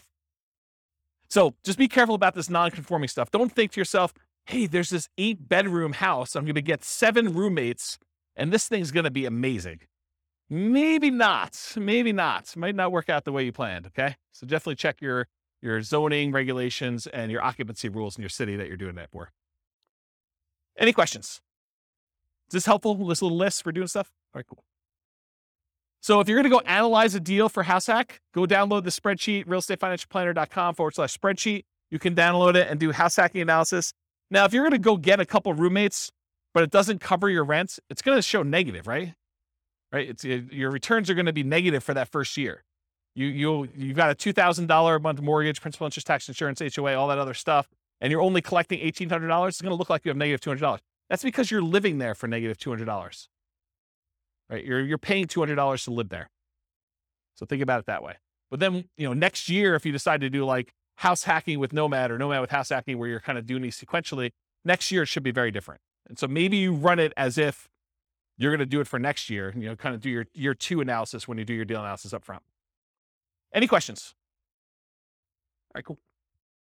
Market conditions. So what kind of market would you want to do house hacking in? Would you want to do it in a market that's declining, where prices are going down, or rents are going down? Probably not. So in an ideal world, you want markets with good cash flow and markets with strong appreciation and rent appreciation. It is challenging in markets with significant negative cash flow, although I'll tell you, house hacking sure helps. And markets with no or negative appreciation or rent appreciation. It's a little bit harder to do in those markets. Any questions on market conditions? Accessibility, availability. In many markets, there are plentiful deals for you to select from the MLS. So it's really just selecting the best one, right? You get to look at a lot of them. You get to decide which one's going to make the most sense for you. In some markets, you're sifting and sorting, trying to find the best of the best, right? Like all the deals are positive 10% cash on cash, and you're trying to find the best 10% cash on cash deal, or one that's got a little bit better. Or maybe you're making trade-offs for location or for condition, or things that are like second and third tier. And in some markets, like our market, it's really, really, really hard to find properties that have positive cash flow right now with where interest rates are, where prices are, where rents are. And so a lot of times that takes the front driver's seat, and then you're making secondary selections based on, location or something like that. You're like, look, this is the closest we have to not being significantly negative cash flow. So of the ones that are available in this part of town or this sub-city or whatever we're doing here, let's go pick the best location in this new construction neighborhood as an example. So it's sort of like that when you're in these markets like this. Okay. Interest rates may be a significant factor whether properties will cash flow or not. It's much harder to cash flow at 5.5% interest rates than it was at 3.0. Just much harder. Owner-occupant REITs can help over traditional buy and hold. So with traditional buy and hold, most of the time we're putting 15% down, 20% down, 25% down, and those are non-owner-occupant rates. If you look on the spreadsheet here, it shows you the non-owner-occupant rates are like, 6.625 versus 5.5 for the owner-occupant 5% down. So pretty significant increase in rates when you do owner-occupant versus non-owner-occupant, at least right now. And that typically holds true over time, but rates vary every day. They can go all over the place. And then finally, verify that you can use the property with the number of roommates you expect and or as a short-term vacation rental before you buy. You don't want to go buy a property only to find out that you can only have one roommate or two roommates when you were expecting to get 4. That would be problematic for you. Okay? Any questions? Cool. Can you use your retirement account to do house hacking? Can you go get a self-directed 401k or self-directed IRA account and use the down payment, use your self-directed 401k or self-directed IRA in order to do down payments to buy like house hacking properties? No, it's self-dealing. So you're not able to do that. So not something you can do there. Okay, so let's get into the quantitative analysis. So most of the first half of the presentation or whatever it's been has been primarily going through like how the analysis, how the strategy kind of works. Like what are the characteristics of it? If you think about it from a whole bunch of different perspectives, that's how I think about it. Is like, so what is it from scalability? What is it from down payment? What is it from credit requirement? What skills are required? Now we're going to switch from more of this qualitative approach to numbers. Like how does it perform if you're trying to achieve financial independence? How quickly does it get you there? Especially compared to other strategies. Like if you've got one person in one situation and they're considering a wide range of different strategies, how does house hacking compare to doing Nomad, let's say, or doing buy and hold, or the other ones we get into the future, like doing creative financing or those? So tonight we're going to primarily focus in on the house hacking and how that performs numerically. So I will tell you that I'm going to go through a whole bunch of numbers here, but each one of these could literally be its own class. Like I could break down, house hacking with 2 roommates and spend an entire class going through the analysis of that and how risky it is and, what your net worth looks like there and what your, down payment and how quickly you acquire properties and what the characteristics of those properties are. I mean, we could really spend a lot of time going into detail. I chose to focus on months to financial independence. So how quickly you get to financial independence with my strategies, with all the strategies, so that I could sort of do a fast run through quantitative analysis on a bunch of different strategies rather than getting slowed down by looking at one really, really deeply. But I probably am going to do more full classes on individual strategies or sub-strategies and where we really dig into stuff so that you can understand the nuance. Because once you decide, hey, I want to do this nomad with house hacking, then you really want to know about that one. And it doesn't matter all these other variations as much anymore. Just that, hey, look, this one looks really, really good. Let me learn about that so I can implement it, right? So we'll eventually probably do full classes on those. I will point out it's naive to generalize these results. So these are the results with very, very specific assumptions. We're going to go over like the details of what this person is, how much money they have, how much money they make, what their goal is in financial independence, the types of properties they're able to get in their market, the interest rates right now. But any of these things change, all things are off. Like you cannot just assume this one is always better than the other one. That can change depending on what the assumptions are when we do this. So we're primarily going to focus on house hacking, 5% down payment with PMI. I didn't do the 0% down. I didn't do 0, and then you go to 3.5, and then you go to 5, and you do 5s. I mean, this is why these could be like full day seminars for like this whole thing. I just said, let's stick with 5% down payment with PMI. It's the one that's on your sheet, conventional loan, monthly paid PMI, if you're kind of wondering. I could have done buying duplex, buying triplex, buying fourplex. I opted not to really dig deep into the duplex, triplex, and fourplex because you can't repeat it. So I could have done, you bought one duplex or one triplex or one fourplex, but there's so many variables in doing that. I did put a stake in the ground and just try to do as much comparisons of some of these as we could, but I decided not to focus in on duplex, triplex, or fourplex and what those look like. But I did vary your roommates, whether it's worth getting 1, 2, 3, or 4 roommates and what impact that has. And I did vary the loan. If you're doing buy and hold in parallel and you're putting 15% down with PMI or 20% down or 25% down. And so those will be there as well. And then for house hacking with short-term rentals, the way I thought about this, I could have gone and done a lot of short-term rental stuff and increased the income. But really, when you're thinking about house hacking, and I say you have one roommate, you're getting $650 a month from that roommate, maybe if you did short-term rentals, it's the equivalent of having 2 roommates, right? And so I didn't go separate those out, even though I could have said, you're doing short-term rentals like this. Instead, I've basically just said, hey, look, I showed you 1 roommate, 2 roommate, 3 roommates, 4 roommates. So if you're doing short-term rentals and you think your short-term rental income is going to be almost the equivalent of you having 2 roommates, except you don't, you're just doing a short-term rental in your unit, then use the numbers for 2. You could always go in here and modify these assumptions, okay? Also, I just want to point out that when you do short-term rentals, it's more of your time. So part of the increased returns you're getting, you need to allocate as $1 per hour for the work you're doing. It's not fair to say that that's all just pure return on your investment that you made. It's also labor. So we'll also talk about house hacking with traditional buy and hold. I'll run buy and hold in parallel, and then nomad with house hacking, AKA sequentially house hacking. So doing house hacking over and over and over again, keeping roommates as you go. All right. So I got to define for you what financial independence is so that you know how we know if they have achieved it or not. So really financial independence is when your assets produce enough money to support your minimum target monthly income. What I call the minimum target monthly income in retirement. What some people might call lean fire, or some people might just call regular fire. It's where your investments can support your lifestyle so that you do not have to work anymore. It consists of 3 parts. Part number 1, passive income.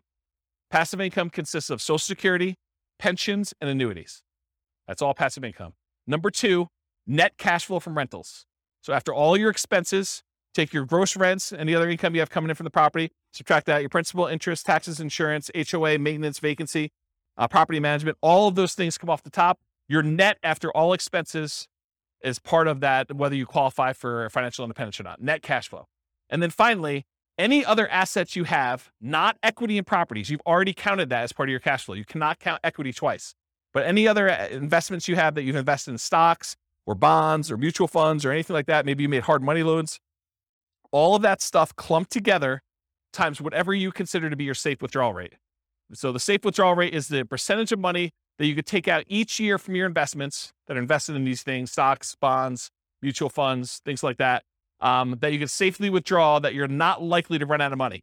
And there have been studies done on this. If you guys have heard of the Trinity study, that's a study that talks about using the 4% safe withdrawal rate, where they've done studies based on certain percentages in stocks and certain percentages in bonds, and that you're not very likely to run out of money over a 30-year time horizon if you use 4% to take money out. So if you have $1 million, you could take out $40,000 a year. The $40,000 does adjust up with inflation each year, but you take out $40,000 a year and use that to live on, okay?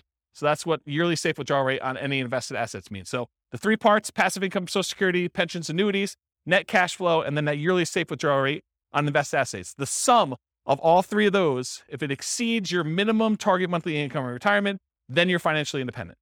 Okay? Any questions on this? Cool. So here are the changeable assumptions. I made up like a prototypical person who's doing this. I call them Norm and Norma if you guys are listening to the Real Estate Financial Planner podcast, but it's basically the same assumptions there. They're married. They're both 21 years old. They recently graduated from college, and they're working in a technology department of a large healthcare business. They have a total of $10,000 saved up. They earn combined between the both of them $72,000 a year. That's $18 per hour times 2,000 hours, $36,000 a year each. They're saving about $1,000 per month before they buy any houses. So that's based on them renting.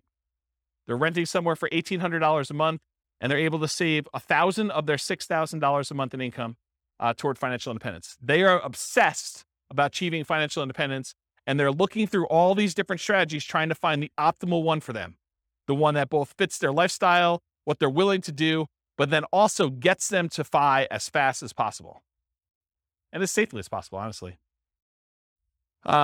They want to find their best path. We talked about that. They're both going to take Social Security at age 67. So we've got that modeled in. And Social Security is estimated based on them working until they're full age 67. But technically, they are, if they stop working early, it should be a little lower than what I have programmed in here. So if they achieve financial independence at age 50, then they're technically not working until 67. So the Social Security that we have modeled in is a little bit higher than that. Any questions on the assumptions? And you could change all these. So if you make $80,000 a year, go ahead and change it. You can go ahead and log in and change all the assumptions for all these scenarios. Any questions on these? Cool. So these are the loans we're going to use on your sheet. So they're primarily doing this 5% down with monthly MI, 5.5% down payment. That's the one I'm primarily focused on in all the scenarios. If they're doing in parallel buy and hold, these are the 15%, 20%, 25% down options. So I'm using those when I talk about the 15% down, 20% or 25% down ones. You got the worksheet for that. So I did this for 60 years, modeled 60-year time frame. Their effective income tax rate for calculating their depreciation benefit is 17.85. I assumed inflation is 3% per year. That mortgage interest rate based on their owner occupant is 5.5%. It does have PMI. I used the 4% safe withdrawal rate, and they're doing that $5,000 a month in their target monthly income retirement. And in an ideal world, if they could get to $10,000 a month, they're not living on that right now, but if they could get there, that would be ideal for them. Okay. Although I'm not using it in tonight's presentation, but that is one of the things that they're doing. Okay. So let's talk about the property that they're using. So there's a $375,000 property. They're buying it for what it's worth. They're not getting a discount. They're not paying a premium. They're putting 5% down, and there's PMI on that. The property value goes up at 3% per year, by the way. It's keeping pace with inflation. 1% of the purchase price and closing costs at the time of purchase. They were not able to negotiate with the seller and get the seller to give them any seller concessions, so they got to come to the closing table with all their own closing costs. The interest rate we talked about, 5.5% for that 5% down, plus the PMI. They're getting 30-year loans. Rent on that property, $2,600 per month, and rent increases with inflation as well at 3% per year. When they're house hacking, one roommate's worth $650 a month. Two roommates, $650 each, $1,300 total. Three roommates, $1,950 for the three of them. And for four roommates, if they're able to buy like a 5-bedroom and rent it out that way, it is $2,600 a month. Okay, so $650 per bedroom. And then 3% of the monthly income is the assumed vacancy rate. 10% is the assumed maintenance rate, so they're putting aside 10% of rents and maintenance. And then 0.75% of the value of the property each year is the assumed property taxes rate. So the initial value is $375. That works out to be about $2,800 in change per year in property taxes. And as property values go up, that property tax number goes up too, because it's always a percentage of the value of the property. And then 0.4% of the value of the property is the assumed property insurance rate. And that is also based on that price, $375, which means that goes up as property values increase too. And in the first year, it's about $1,500. And then for calculating the depreciation benefit, I assume 15% of the value of the property is land. So you can only depreciate the value of the building. You cannot depreciate the value of the land. And so in order to do that, we need to know what the value of the land is. Any questions on my assumptions? Cool. All right, let's look at numbers. Here we go. So if Norm and Norma decide to keep renting and take all of their $1,000 a month that they're earning and they put it in the stock market, it takes them 482 months to hit financial independence. You may want to write some of these numbers down, of the ones that you're interested in comparing it to, so that you can see when you get to ones that you're there, because there's going to be a lot of numbers thrown at you. So if you're concerned about this, because I can't fit them all in the same chart until the very end, and it's really small font.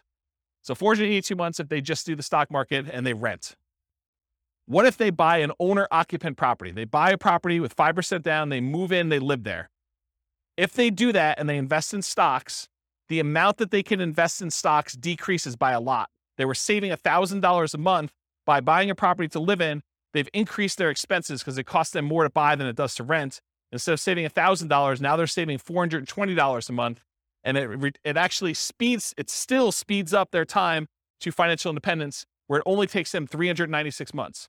How is it possible that somebody who is saving less money and investing in stocks, and the majority of their money for retirement is coming from stocks, how does it speed up their time for retirement? How is that possible? They're saving, instead of $1,000 a month, now they're saving $420. How are they able to get financial independence earlier? The house value doesn't count toward their retirement, right? Because you've got a house, you can't use the equity in the house as part of your equation for whether you qualify for financial independence. So even though the house value is going up at 3%, the stock market's going up at 8%, it'd be worse for them to keep any money in this house, right? So like, what is causing them to be able to achieve financial independence earlier? Pay off the mortgage. So by the time the mortgage gets paid off, they no longer need to be able to afford that principal and interest part of that payment. So they're, instead of having to earn $5,000 a month, now they need to earn about $3,000 a month in order to be qualified as financially independent, because they don't even have enough income to pay for the mortgage anymore. There's no mortgage, right? So that's why it's lower. 396 months is how long it takes them if they buy a house as an owner occupant. If they keep renting, they stop buying a house now, they went back to saving $1,000 a month, and instead of just buying the owner occupant, they saved up, they put 20% down, and they bought up to 20% down rentals. They can retire in 370 months. So faster than if they bought a house and invest in stocks. So they're renting here themselves, but they've got 10 rentals, 370 months. If they do 25% down rentals instead of 20% down, so they take a little longer to save, but the cash flow on them is a little bit better, it takes 346 months to get there. If they say, hey, listen, I want to do this 15% down non-owner occupant loans, but they pay PMI, that's still 370 months. So it's still 370 months whether they put 20% down or 15% down. It's faster if they do 25% down. And by the way, this one is part of the buy and hold class. I go through this in detail. I'm just sort of getting to the spot where we start talking about house hacking. Okay. This is sort of like build up. Okay. So ignore house hacking for a second. Should they rent or should they buy? Should Norm and Norma keep renting for $1,800 a month, increases with inflation, or buy a property with almost $600 a month higher cost? They go from saving about $1,000 per month when renting to about $420 per month when they buy a property to live in. Should they rent or buy? They have reduced savings amount. Will it matter? And we already talked about this. They eventually pay off that mortgage. And if you wait till you pay off the mortgage, then your qualification for financial independence gets much easier. So that sort of becomes an easier hurdle once you get to that point. Okay, so now they owner occupy, then they do 20% down payments. So this one, they buy one owner occupant property, then they take their extra money and they save up for 20% down payments. That takes 394 months. Just the tiniest bit faster than if they buy the owner occupant and they do all stocks. Doesn't really make that big of a difference. What if they do 25% down? Still 394 months. Wow, that's kind of weird. 25% and 20% still the same. Whoa, it's even the same for 15% down. All of these are 394. Why is that happening? Because 394 is when they pay off their mortgage. And so they just kind of like, whoop, they all qualify based on that then. Okay, so we talked about why these are similar, because they pay off their mortgage. So here's the buy and hold stuff summarized just to show you the fastest ones if they do short-term rentals, which we didn't really talk about tonight, but those are the fastest ways for them to achieve financial independence if they buy properties and use them as short-term rentals. Otherwise, this is the kind of the speed of all of them. Okay, what if they nomad? They buy 10 nomad properties, basically buy that first 5% down. They move in, they live there for a year.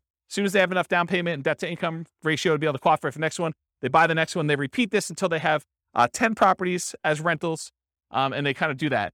And if they do that strategy, it takes them 320 months. So besides the short-term rental strategy, nomading, just plain vanilla nomad of buying 10 properties, is faster than all the other strategies.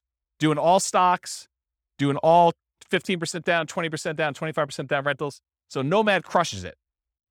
Okay? And honestly, they don't even buy their 9th and 10th property until after they achieve financial independence. So they only need to get to 8 before they get those numbers. Okay?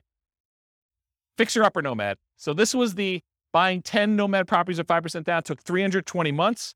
If they go buy a property at a discount, and I cover the assumptions for this in last week's class on nomading, but basically that takes 231 months. So if you're buying properties at a discount and you're getting a little bit better cash flow on those, it's faster.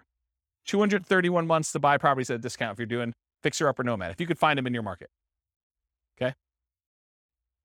If you do nomad by proxy, you have someone else move in on your behalf, either your kids or your grandparents, or your parents rather, or your grandparents. It could take 214 months to do nomad by proxy. And go watch last week's class to go find the details of that, because there's a lot of nuance to what is involved in that. Okay. If you decide to do short-term rentals with nomad, so you buy a property, you live there for a year by yourself, then you convert it to a short-term rental where you're getting a little bit of a premium on rent. If you do that, 154 months. So converting your property to a short-term rental after you move out is 154 months. So now we're going to talk about nomad with house hacking. We covered this last week, but it kind of straddles both realms, right? We have nomad, but then we also have house hacking. So essentially the same as getting a side hustle, which you talked about, extra income each month. Start the income at month 33, which is when they buy their first property. So I just started it when they bought their first one, and I have it go. So I'm going to show you 1 roommate, 2 roommate, 3 roommates, and 4 roommates, $650 a month per roommate. So $2,600 if they have 4, $650 if they have 1, and everything in between, $650 each one. So here it is. These are the 3 with roommates. So if you have 1 roommate, it takes 263 months. Doing regular nomad was 320. Now it takes 263 if you just get 1 roommate and you do nomad with house hacking. If you get 2 roommates, 238 months, just under 20 years to retire with those baseline assumptions. If you get 3 roommates, 214 months. So I think you save whatever that difference is. That's 2 years, 238 to 214, 2 years. And then if you do 4 roommates, it's 202 months. So you save another year if you go from 3 roommates to 4 roommates. Okay. Any questions on this? Nomad with lease option exit takes longer, 379 months right now with those assumptions. And again, I'm going to point out, if you change these assumptions, nomad with lease option could be the winner. Like, it could be the best strategy. But with the assumptions I use and their starting position and all this stuff going on, it just works out that they don't do very well with it. You have questions?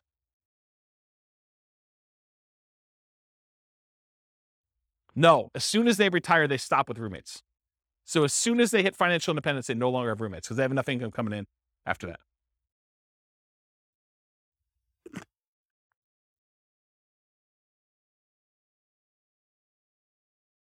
Okay. So the ultimate real estate agent retirement plan, if you have a real estate license and when you buy a property, you put 5% down, you immediately get 3% back. So you get 60% of your down payment back when you buy properties. That takes 310 months. Okay. All right. So 1 house hack with roommates. So now I said, instead of doing nomad with house hacking, where you're sequentially buying a property every year, I'm saying, look, forget this buying a house every year. You buy 1 property. You buckle down, you get roommates, you just stay there, and then you do your strategy, whether that's investing in stocks or whether that's buying 20% down rentals or 25% down rentals where you're not moving in, but you're just buying the 1 property as an owner occupant, you're getting roommates, and you're staying there, okay? So buying 1 property only, you're house hacking with roommates, 1 to 4, $650 per roommate, and it's essentially the same math as if you got a side hustle allowing you to invest more in the stock market, if you think about it that way, right? So you get a roommate and they're paying $650 a month. So now you just got $650 a month extra income coming in. If you had 2 roommates, it's $1,300. One could think of doing short-term rentals as having 1 roommate, 2 roommates, 3 roommates, whatever it is. Just think of it that way. Same idea. Okay. So this is 1 house hack with roommates. This is if you buy no rental properties, you just invest in stocks, 394 months with 1 roommate. You buy a property and you do Invest in stocks and you have 2 roommates, 373 months. Buy one property, 5% down, 3 roommates, 334 months. And if you buy one property with 5% down, you have 4 roommates, 304 months. So all you have to do is buy one property, get 4 roommates, just do it for 304 months, invest in the stock market, and that's it. That's the strategy there. Okay, what if you do house hacking and then you buy rentals? So we're still doing that one owner-occupant property. We're still getting 1, 2, 3, or 4 roommates. We're going to vary those. But then you're going to buy up to 10 non-owner occupant rentals. So you're not doing any more nomading. You're not moving anymore. You're just buying 15% down, 20% down, 25% down rentals when you do this. You're going to vary your down payments between 15% down with PMI, 20 or 25. And we're also going to compare this to not doing rentals, just investing in stocks, just so you can see the number. Here they are. So you buy one property with 5% down, you have 1 roommate, and you invest in stocks, 394 months. You buy one property with 5% down, with 1 roommate, and you buy 10, 15% down rentals, 357 months. You buy one property, 5% down, and you have 1 roommate, and you buy 10, 20% down rentals, 357 months. It's the same as whether you do 15% down or 20% down. Doesn't make that big of a difference in this case. Buy one property with 5% down, you do one house hack with 1 roommate, and you have 10, 25% down rentals. That's faster, 336 months. It was better for you to put 25% down in this particular situation with these assumptions than it was to do 20% or 15%. It's faster. Counterintuitive. Save up more, wait to buy the properties, then when you buy them, they have better cash flow. Doesn't make a lot of sense, but mathematically, it's what happens. Okay? Any questions on this? We're going to go through 2 roommates, same numbers, 2 roommates, 3 roommates, 4 roommates. Okay, this is 2 roommates. Same thing. 1 house hack, 2 roommates, just investing in stocks, 373 months. 1 property, 2 roommates, you would buy 10, 15% down rentals, 321 months. Buy the property with 2 roommates, you're going to buy 10, 20% down rentals, 316 months. So that's like 5 months faster than 15. Or sorry, 5 months. Yeah, 5 months faster. And then you buy 25% down rentals. You still have 1 house hack, 2 roommates, 297 months. Crazy, right? All right. 3 roommates. Just do stocks, 334 months. You buy 15% down rentals, 293 months. You buy 20% down rentals, 285 months. You buy 25% down rentals, 273 months. So it's faster to put more down. Counterintuitive, I think, for a lot of folks. Any questions on this? Way before 67. That's correct. That none of them include their Social Security because they qualify for financial independence way before that kicks in. That sort of becomes a backstop, where if they haven't been able to make enough money by 67, then Social Security kicks in and it usually bumps them right above. Yep. So really, in that case, they're not collecting Social Security. When they get to the point where they are collecting Social Security, provided it exists, then it's a bonus. It's basically increases their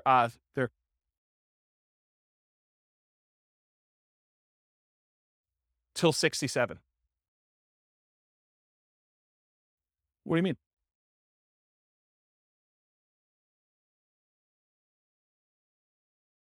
Yes, but if you already have enough to live financial independence, doesn't matter. Yes. And so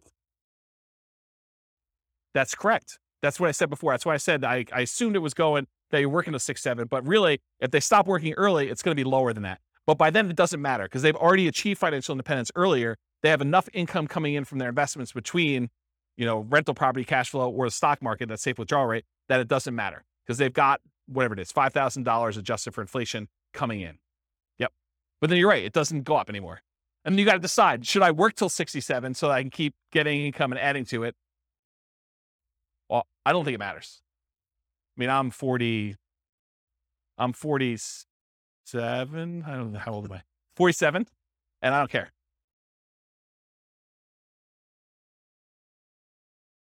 Well, so this is why there could be a full day class in this. If we go look at their actual retirement income, when you have rental properties and you just pass over that line, if you haven't paid off your properties, your standard of living tends to increase over time where it doesn't matter. Rents kind of creep up a little bit. Your expenses creep up, but it's only taxes, insurance, and maintenance. It's really not that principal and interest part of the payment. And so that stays fixed. So your cash flow tends to improve. Once you get over that threshold, when you have rental properties, it tends to keep kind of creeping up. And then magical things happen every time you pay off a property. It's a big bump, right? Because you no longer have principal and interest payment at all. So every property that pays off, if you're buying them a year apart or whatever it is, when you're buying 20% down or 15% down, it's nice little chunks up every time you do that.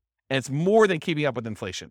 Because if your rents are keeping up with inflation at 3%, but rent is the whole amount, and only your expenses, like your tax and insurance, are increasing, the other part of it's staying fixed, the amount of your cash flow is increasing faster than that. Does that make sense?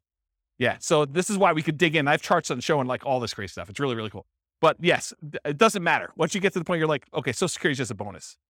It's like if property values and rents went down and I just had enough to kind of creep over the line. If everything was paid off, I've got, just enough for that. Then Social Security becomes like an extra thing. But for the most part, it's a blip on the chart for most people. Yeah. Yeah. Age 43. For which one? 273? Yeah. So age 43. That's not bad. Not bad. All right. So this is 3 house hacks, 3 roommates.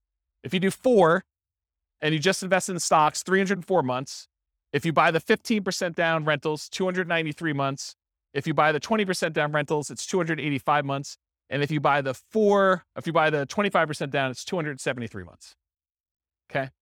Now what I did is I combined all just the house hacking ones, and I tried to group them so that you could just see visually how big they are. The numbers are all there, but it's going to be hard for you to read back there.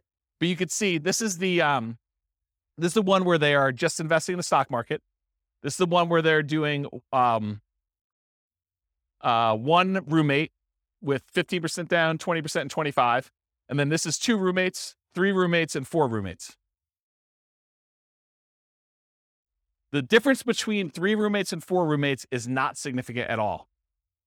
It's actually the same. So it didn't matter.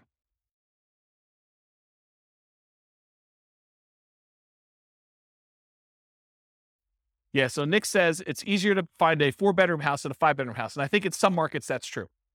But you could find a 3-bedroom house with 2 rooms in the basement too, right? So you definitely can find 5-bedroom type units. Yeah.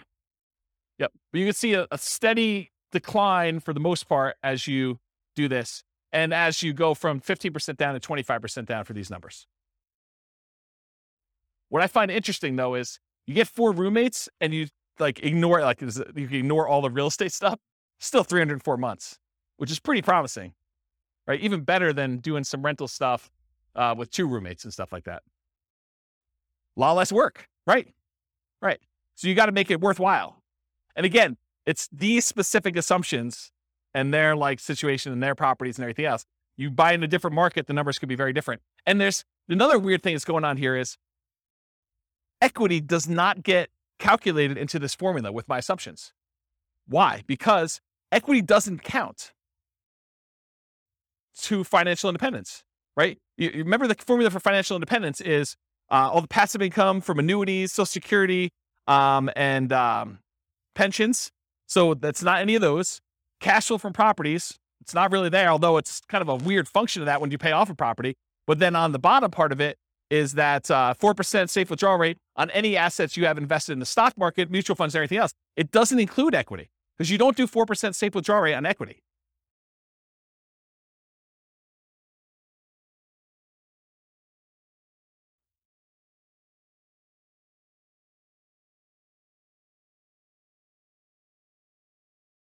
So I don't want to speculate because sometimes with leverage, you end up with a weird net worth thing where it could be better. But in general, yeah, you end up with higher money invested in stocks in order to generate that same dollar amount. Yeah. Crazy, right? Okay. So this is all the ones for house hacking. Any questions? Then this is everything. Okay. So the green ones are all the buy and hold stuff. Then it starts Nomad, but these were the Nomad ones that were sort of odd ones out. These were Nomads with house hacking. So I kind of separated those out. Then these are some other weird Nomad ones. And then these were all the house hacking ones. So you could just see visually how they all compare to each other in terms of speed. And just eyeballing it, Nomad's fastest, right? Which is what we've been saying for a long time in these classes. But house hacking is pretty good, especially compared to traditional buy and hold, right? And honestly, when you combine house hacking and Nomad, those tend to be pretty sweet. Like the combination of moving into properties, buying with 5% down, and then also having roommates while you do that, pretty sweet model. There's only a few better than that, and that's sort of these like, Nomad by proxy, Nomad with short-term rentals, and fixer-upper Nomad. Those are these three, which are kind of like the lowest of all of them. Although they're not really the lowest of all of them because some of these are a little bit faster, right? 202 versus 214. Nomad with short-term rentals is the best right now of the ones we've done so far. With these assumptions in this particular situation, which you can't overgeneralize this because you got to run your own numbers. But if you're trying to evaluate what plan to do, you put in your numbers, you put in your situation, you run the software, and you run through each one of these to find out which one makes sense in my market with these things. All right, I think that's it. So, I got like one conclusion slide, but I think I've talked about most of it. So I'll go back to this slide so we can look at it and have more discussions. But so in conclusion, assumptions for modeling matter a lot. So house hacking once versus acquiring more properties, that Nomad with house hacking or with buy and hold kind of running in parallel. If you change the assumptions like your income expenses, market conditions, the appreciation rate, the rent appreciation rate, the price, interest rates, rents, vacancies, maintenance, property management, tax insurance, all those things will impact the results here. And they may change which one wins, right? I'll just give you a really basic example of this. If you're house hacking with one house, but you're primarily investing in the stock market versus you compare buying a property where the price appreciation or rent appreciation is abnormally low, that one may look much, much better than that. But if you run a number where you're buying in a fastly appreciating market with fastly appreciating rents and interest rates that may be back on the decline at some point, that could look way, way better than other strategies, right? Or how big of a discount you can get with your buy, fix up, and resell, which we haven't covered yet, but the fixer up or Nomad even, like those can really matter. If you get a big enough discount, that could blow everything else away. Or if your short-term rentals don't work out as well, they're not as profitable, or maybe they're much more profitable than I assumed with my assumptions, that could also matter. The stock market rate of return will matter too. It also affects not just numbers. This is actually a really good point. I'm going to slow down and talk to you about this because it's really critical to understand. So one of the reasons a lot of these strategies outperform others has to do with your risk profile. If you're investing small amounts of money and you're taking on a lot of debt, you're much more leveraged. And so your risk profile of doing a strategy where you're buying 5% down properties and you're repeating every year is very, very different than the risk profile of someone investing and putting 25% down or someone investing in stocks.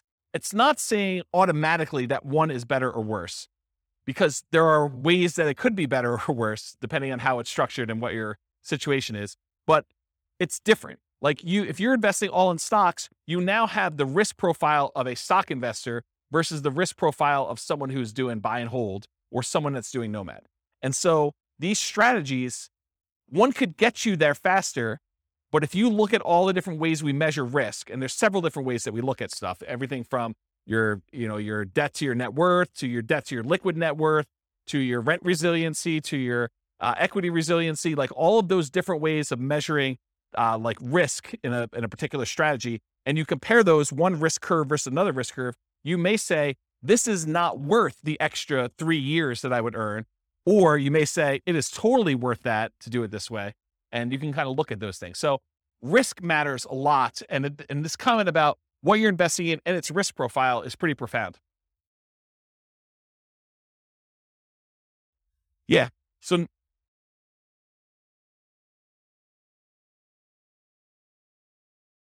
yeah.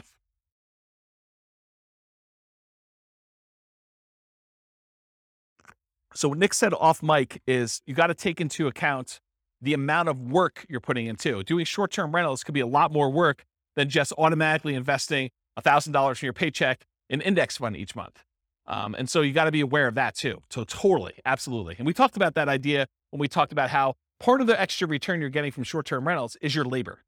It's not just dollar return. So yes. Your safe withdrawal rate would matter here. Whether you're buying duplex, triplex, fourplex, or single-family homes would also matter. The strategies that work best in that market may differ from your market. You got to do the math. And I tried to do modeling for about 300 U.S. cities. If you go to realestatefinancialplanner.com/model and just pick your city, I tried to do, and it's getting better. It's more like a late alpha kind of situation here. It's going to get a lot better over time. But the idea is that there'll be like 100 different scenarios all pre-done for you where you just copy it to your own account and just make changes to whatever you're doing. So any questions? No questions? You already took them all? I don't know. I found it pretty interesting to kind of see these all laid out. I've never done it like this before, where I've kind of laid out buy and hold versus nomad versus house hacking all on one chart before. So I found this pretty interesting. Do you guys find it interesting? Anyone changing their strategy based on this? You got to do more nomad? Weren't you telling me last week that you were buying properties and then selling them? Yeah. Buy, fix up, then resell. Like getting roommates? Yeah. Yeah. I think I talked to you about this last week. Doing the 2 years is, it's not as good, because if you could do them if you do them once a year, you just pay the tax, you end up working out better. If you actually sit down and do the math. So just pretend you sold it and actually paid the tax on it. And then imagine you could do one every 2 years instead of one every year instead of one every 2 years. You pay more taxes, but you end up netting more. Yeah.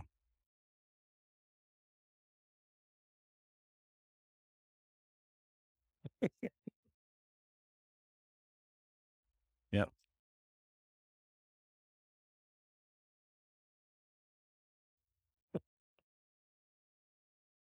It'd be good. It'd be good. But I mean, yeah, as Kevin says, it would be hard to get roommates while you're doing the fix and flip. A little discount. Yeah. I'll knock off $50. Use this outhouse. Yeah. So yes, I mean, the thing is, when you model like real situations, like somebody doing stuff, a lot of times you're entering in existing properties that they own. And then you're modeling, okay, if I could do one fix and flip a year, like actual fix and flip, and I make an extra, whatever it is, $25,000. So that's like $25,000 in income that happens irregularly. And then I'm also doing this nomad thing, and I'm also getting extra income from some house hacking, and maybe I'm getting my nomads at a discount. And then eventually I'm going to stop that strategy because I'm going to get married and my wife's not going to be willing to like house hack or nomad or whatever. And so now I'm going to go to 20% down after 10 years. And then what does that look like if I do that? And then I'm going to go buy, big apartment buildings. I'm not going to do this, piddly single family home stuff anymore. It's kind of like ignoring all that stuff. I'm going to be a real investor, right? I'm making a joke because the single family homes is really good anyway. But you go and you decide to switch your strategy and you do all this stuff. Or maybe you're like, hey, I'm going to do hard money loans after I get to a certain point. And then so instead of earning 8% in the stock market, I'm going to get 12, 13, 14, 15, 16%. There's all these different variations on what you're going to do and how you're going to do it and what that looks like. And I think you have to model it. And then, like I said before about those risk profiles, then you're really comparing, well, if I do this strategy, my risk profile looks very different and I have different risk exposures than I have if I do just this one strategy or these two strategies, and timing works. And what happens, really what you want to know, this is getting way off topic. When we've done all these assumptions, the biggest problem we have with this is that we're assuming 3% fixed appreciation, 3% rent appreciation, that, interest rates have remained the same throughout all the scenario. Like there's all these simplified things. Inflation is static, like inflation, rent appreciation, home price appreciation, mortgage interest rates, and there's one other, stock market rate of return. So there's like 5 that I really like to vary. So if you do it differently, have you guys ever been to a financial planner where they do Monte Carlo analysis? They say, if you invest $500 a month in the stock market, you have an 86% chance of being financially independent by age 65. Like you've done it where they've done the 1,000 run Monte Carlo with the stock market, and you see all the little wiggly lines, and they show you your middle line and your kind of band of probability. Have you seen all this? Have you guys know what I'm talking about? So we do that with real estate. So instead of it being 3% fixed appreciation, I say, well, let's make it random. Let's make it so that on average it's 3%, but it could be -10. We could have a really bad year, or it could be positive. I don't know, where we see this last year, 18? So positive 18. So we can have this really wide range of what like home price appreciation is, and random rent appreciation, and random mortgage interest rates, and random stock market rates. And so we can have all of those being random. And then you tell me your strategy where you're like, okay, I want to buy a house every year as a nomad, and I want to get roommates. Like, how does that look when maybe house prices go up really, really fast on you in year 3, and you're unable to buy them because your debt to income ratio gets all out of whack? Or maybe they kind of like remain low and snake along, and then by the time you've acquired 5, they take off. Or maybe they take off and then they have a big market correction, and maybe the money you have in the stock market kind of gets hammered while you're waiting for your down payments. And all of these random things are happening, and we do 1,000 runs or so, and then I show you what's your probability for success there and what your probability risk curve is for all that stuff. That's what's crazy. Because then you could see, well, what happens if everything's not up and to the right? It's not always 3%. It's not always the mortgage interest rates are going to go in my favor, or the stock market's going to go in my favor. Then you start to see, oh, well, this is problematic. I don't actually get to my financial independence number all but these really small amount of times if I do this particular strategy, because I'm being super aggressive. You know, like if you're constantly pulling cash out and like cash out refinances in order to leverage up and do stuff, that looks really different when you have some years where you don't have, you know, all positive appreciation rates and rent appreciations and mortgage interest rates. And what happens if you're trying to pull cash out when interest rates are not really low anymore, and there's a penalty to doing cash out refinances, the rate's higher, you know this, right? And you can only go to 75% loan to value, and there's a cost to get the loan. We calculate all those things in with these random numbers, and it tells a very different story than this, right? Because this is like what I can teach in class is this. And for some of you, like even this is like, holy crap, James, it's too many numbers, right? Like I can't keep everything straight. So imagine me trying to go and do Monte Carlo, like good luck, right? But I do that in the Real Estate Financial Planner podcast. So like the Real Estate Financial Planner podcast, not the one that these classes are on, but those are actually like I pick one. So for example, I think we're doing, where is it? We're doing the one where he just bought an owner occupant property. So it's this one. So we're here. So we did episode 7. So episode 7 is me taking a single situation. They bought one owner occupant property and they invested in stocks. And I do like a 20-minute episode telling their story and walking through with fixed assumptions. Then I do an advanced episode where I make everything random. And I go into detail about how random stock market rates, random rent, random price, all that stuff impacts them in that one situation. And then next week, I'll do episode 8, which is them buying 20% down rentals. So that becomes episode 8 for the Real Estate Financial Planner podcast. And then there's an advanced version of that. And they're separate podcasts. So that's the thinking. So over time, you'll start to get a feel of, oh, this is more risky, you know, lower probability of success than this one. Or the range, the variance is much greater, where they may be able to achieve financial independence really early if things really go their way, but it could be really, really late if they do that. Where another strategy might be a very narrow band. It's like within 5 years, and like 90% of the runs are within that, right? And so you could see the difference between those. Does that sort of make sense? Okay. Yeah. Oops.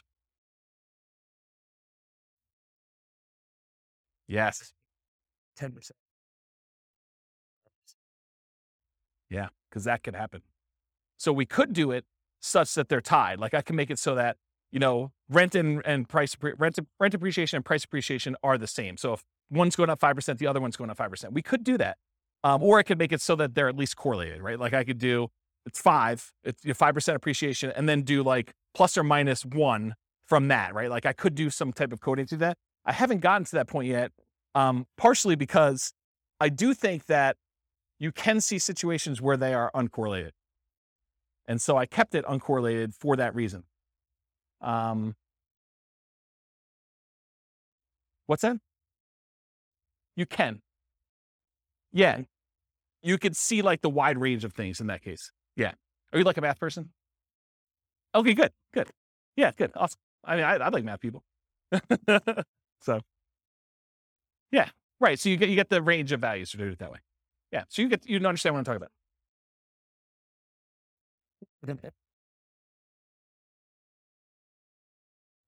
So I didn't program specifically in a pandemic, but I did do market corrections. And so what I did is I have another rule that you can run where there's a random event, and during that random event, we have a precipitous drop of the stock market and a precipitous drop of prices and rents. And so you have like a event, you could set whatever the probability you want it to be, 1 in 100 months or 1 in 1,000 months, you set whatever it is, and then the actual range of what the drop is. So you could say it's, somewhere between 5 and 20 or 5 and 30 or 5 and 40, and that's a percent. And so it just drops the stock market completely by that amount, or property values by that amount, or whatever it is. And you could set those up as like one-off market correction drops. And that's an additional rule besides just the random things, which I haven't, I'm not even doing that in the advanced things because I haven't built it up to where I feel as though people can follow along. Eventually they'll get to the point where like, okay, this is old hat, James, you're doing random every time. Like, oh, no. There's a lot more. So yeah. Pandemic button. Yeah. Yes, that's right. That's right. Yes. So you could put your own stuff in there, right? And yeah. Yeah. You look at your own charts. So we have a whole chart for rent resiliency, and I've yet to build the equity resiliency chart, but that's going to be built for the next class, for the class that I teach on that. But yes, so you go look at the curve, and then you look at the curve compared to another scenario. So you build out your whole scenario. This is my plan. Then you make a copy, and then you modify the copy so that the copy becomes, okay, instead of doing this, change this and change this and change this. And then you could plot the charts over each other to see, oh, here's my cash flow. Here's my net worth. Here's my rent resiliency chart. Here's my debt to net worth. Here's my debt to my liquid balance, all my account balance stuff. Here's my number of reserves that I have in cash. Here is, here's my time to financial independence. Here's my time to, my ideal financial independence. Here's my time to 2 times my ideal financial independence. So you can look at all of these different metrics and compare them. And it's not, you can't, just like we saw here, you can't just look at one number and see, right? There's so much more going on beyond these numbers that it's hard for you to understand, because some of these you might get to financial independence, but then your standard of living, you got to hug that financial independence number. You got to hug $5,000 a month, inflation adjusted. Otherwise, it's going to be ugly. And then other ones, like you're blowing through $5,000 a month. You're $5,000 a month going toward $20,000 a month, because your rents on all your properties once they're paid off is very different than the rents, than just investing in stocks as an example. And so there's more to it than just number, right? We kind of focus in on this as a simplistic tool just for teaching, but it's nuance. Everything is nuance, right? Like you talk about somebody in your job, they're like, oh, so you do this in your job. You sit down and you plug in numbers on your spreadsheet all day and that's what you do. Well, sort of. Maybe a little bit more than that, right? Like it's like there's more to it than what you first see. So I don't know. That's how I think about it. All right. Any questions? All right. Thank you all for coming. I appreciate it. I will see you all next week for whatever we're doing. With home prices up, mortgage interest rates up, and rents up, but not quite enough to counteract the higher prices and interest rates. Cash flow on rental properties in Broken Arrow is harder than ever.